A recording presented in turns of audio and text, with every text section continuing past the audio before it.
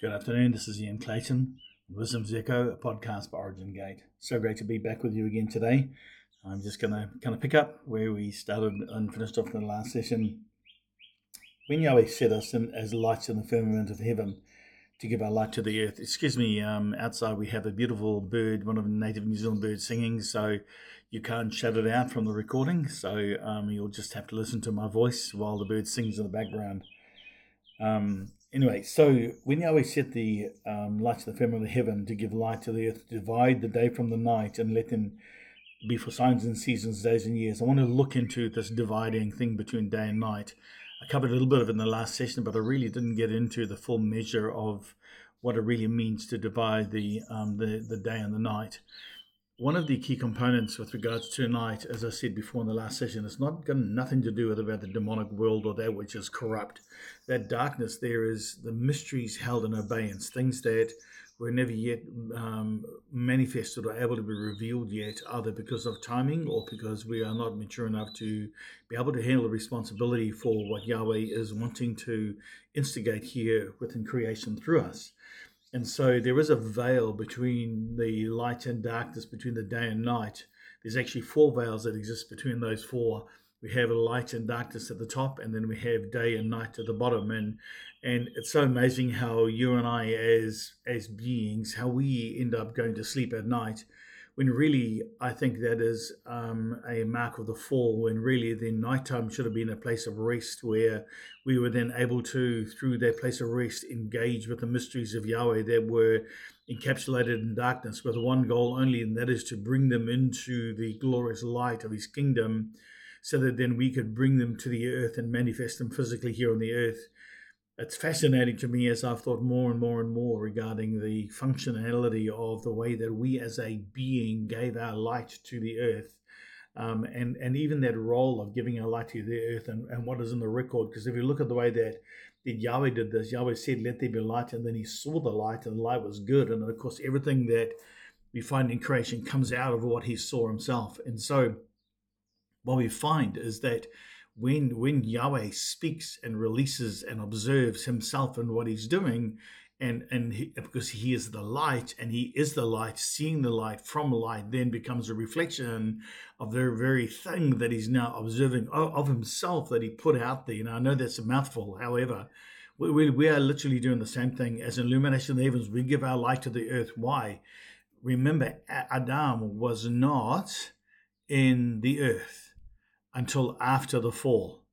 So our role was to be preoccupied with creating matter on the face of the earth. This is what I believe, that as a luminary, as a spirit being, a being that has chosen to engage in creation and sit in the doorway of creation like that and give our light to the earth to be able to create matter and substance. I've often wondered how we get the record of creating this around us. You know, as a child, we grew up, and of course you can do all the teachings you like about the neuron pathways and the development of the memory and how it all works, and how you measure the present against the past experience, and how what you then measure it against becomes a permanent memory as long as you've got something to measure it against. And then very slowly you frame it out. And also the genetics side of all of this, where your genetics remembers your parents, everything that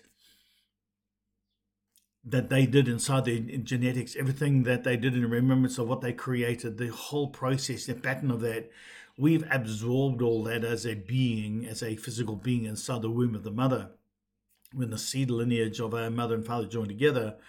And so what we have is the genetic encoding of the capacity to frame up reality in this framework that we see here. We must remember that the physical world is not real. It's real to us. It's real because we have a physical body in it, but actually there's very little substance in the physical world that is around us. And so the reason, when you scientifically look at that, if they were to collapse down to form what actually exists in matter for the earth itself, would actually only be about the size of a soccer ball. So something so big, the matter that exists in it is about the size of a soccer ball when it's contained down into the smallest part. And so really there's not a lot of matter, but there is a lot of matter, because the matter really matters. No, I just thought that was funny. But I want you to understand that when we were giving our light to the earth, it was so that we could see in the light And just like Yahweh, observe what was in the light and then bring it into the framework of the record of what it is now. And so we get born with that record of creating the substance around us. And so it literally becomes second nature for us to create. And we create all the time. I don't know whether you understand this, but we are creating matter all the time by simply um, how would I describe this? I'm trying to think of a nice way to say this, but by simply just looking. Of course, the light collapses down from a wavelength to photon particles the moment it feels urine teamed. And then from photon particles, we then are then able, or pieces of light, we're then able to coalesce those lights together to frame up the physical world that is around us. And this is, to me, the most amazing thing that we do as a being. We don't even realize we do. We create every day. Every single thing that we see, that we observe, we create its existence by observing it. I know it's, again, a mouthful, but it's just important for us to recognize this. When we look in the scripture here, that Yahweh set them to be lights in the firmament of heaven, to divide the day from the night, and to let them be for signs and seasons and for days and years. And so the division of day and night, day is the place where the revealing of Yahweh, the record of that which was kept in abeyance and in mystery, now has the opportunity to be made real and come out in the light. The next four ensuing things to me are really, really interesting, because it goes, let me read this for you. The day for the night, and let them move for signs and seasons, days and years. I want you to have a look at these four very specifically, because it's important that we recognize a ring of power that Yahweh has given us to be able to facilitate our administration as a priest and as a son of his here in creation. So I'd often have people say to me, Ian, I'm in the real doldrum season of my life, and it's just such a journey to get on into what I need to be doing. And I would often look at them and just say to them, just change your season. Like, if we've been given dominion over times and seasons, days and years, move your season. So if you move the season, then you move the time you live in. If you move the time you live in, you move the day that you're functioning in. If you move the day that you're living in, you move the year that you're living in. So instead of being numbered by the passage of the sun over our physical body, as scripture says, well, we are numbered by the sun's movement over our body. Instead of being numbered by that, what we should be subject to is times and seasons, days and years, by our involvement in them and the way that we are supposed to pattern them as a ring of power to sustain and to be able to move everything that is around us, to change our day, to change our season, to change the time I'm living in. So often people say, man, I'm having a real hard time. Well, change the time. If you change the time, you'll change the season. If you change the season, you'll change the day. If you change the day, you'll change the year. And so it's this process for me that is so important when we look into what we are as a spirit being and the power. Like I need you to recognize the power that is sitting in behind all of this, the way that Yahweh has structured it so that you and I could come and do what we have to do to frame up this world here. And so it's important that we recognize these. So a season is a period or dispensation that is of a particular type. Some people say, I'm having a hard season, I'm having a great season, I'm having a whatever season in their life. They're having a dark season. I hear people often say to me, I'm having a dark season of my soul. Well, change the season so you're not subject to the thing that's around you like that. It's very, very important that we recognize this process, that Yahweh's given us the power to change these things. When it's like a dial on a clock, you move it one and you move it concisely, specifically, and you shift the season. I've often found myself moving myself out of the season that I'm sitting in. The season of whatever I'm going through, I'll move the season and I'll shift the dial around. If I am a priest of Yahweh, then I've been given a functional role in this as a son to mediate his presence in creation. And it's really, really important for me as a son also to recognize that when I engage in these things, that Yahweh will do what he's got to do around my life, not just because I'm a son, but because of the basic power he's given us to mediate his presence into everything that is around us. I want you to see, it goes days and seasons, times and seasons, days and years. It doesn't say minutes, 30 seconds, 24 hours. I know 24 hours is a day, so maybe it says day, but it doesn't say minutes and seconds.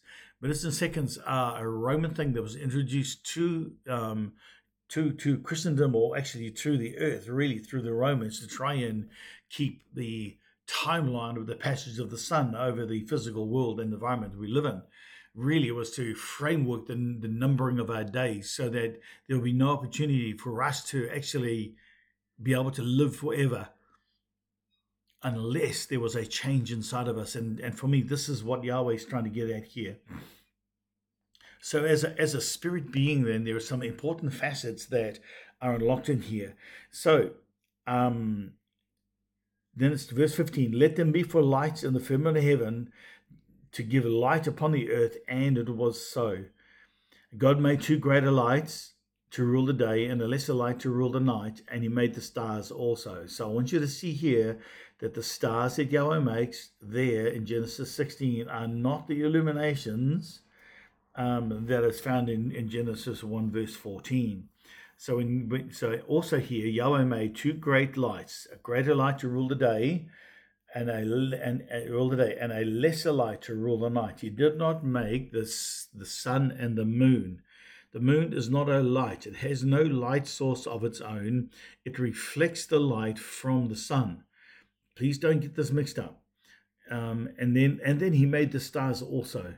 So it's really, really interesting. So the lesser light is to be at nighttime. So we have two suns in the sky. What is their job?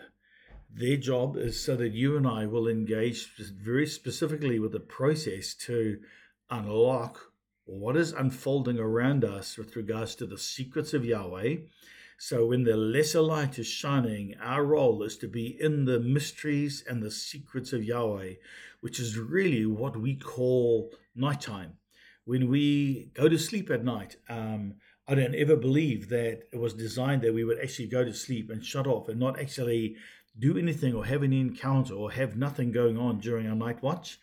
I believe intrinsically that the night watch was specifically designated to us as a being so that we could actually engage with his presence to be able to do things that are important, where we don't need our physical body to have access and to be able to operate as it would do in the physical world around us. And so God made two greater lights, and then he made the stars also. God set them in the firmament of heaven to give light upon the earth. So all of these things were now set in the heavens to give their light upon the earth. Now remember, this didn't just happen. No, we just read it one verse to the next and we think, oh, this is just, this is a half a second, because we read it that fast. We think this is how fast it happens. You need to know the dispensational time period is a block of time. It's a time, a season, a day, and a year that is necessary, or however long it takes for their revelation of what you were carrying here in creation as an illumination, where you were carrying what you saw to reveal it and make it manifest itself. I do believe that we are coming into a whole new timeline. And then the last verse, God set them in the firmament of heaven to give light upon the earth and to rule over the day and the night and to divide the light and the darkness. And God saw that it was good.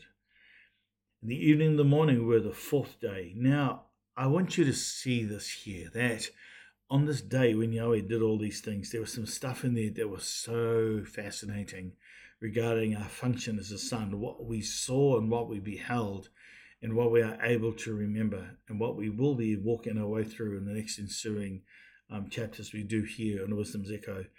I hope you've enjoyed this podcast. I also wish you and bless you with an amazing new year and a Merry Christmas if you celebrate Christmas, and have a fantastic family time. This is Ian Clayton signing off for Wisdom's Echo. Shalom.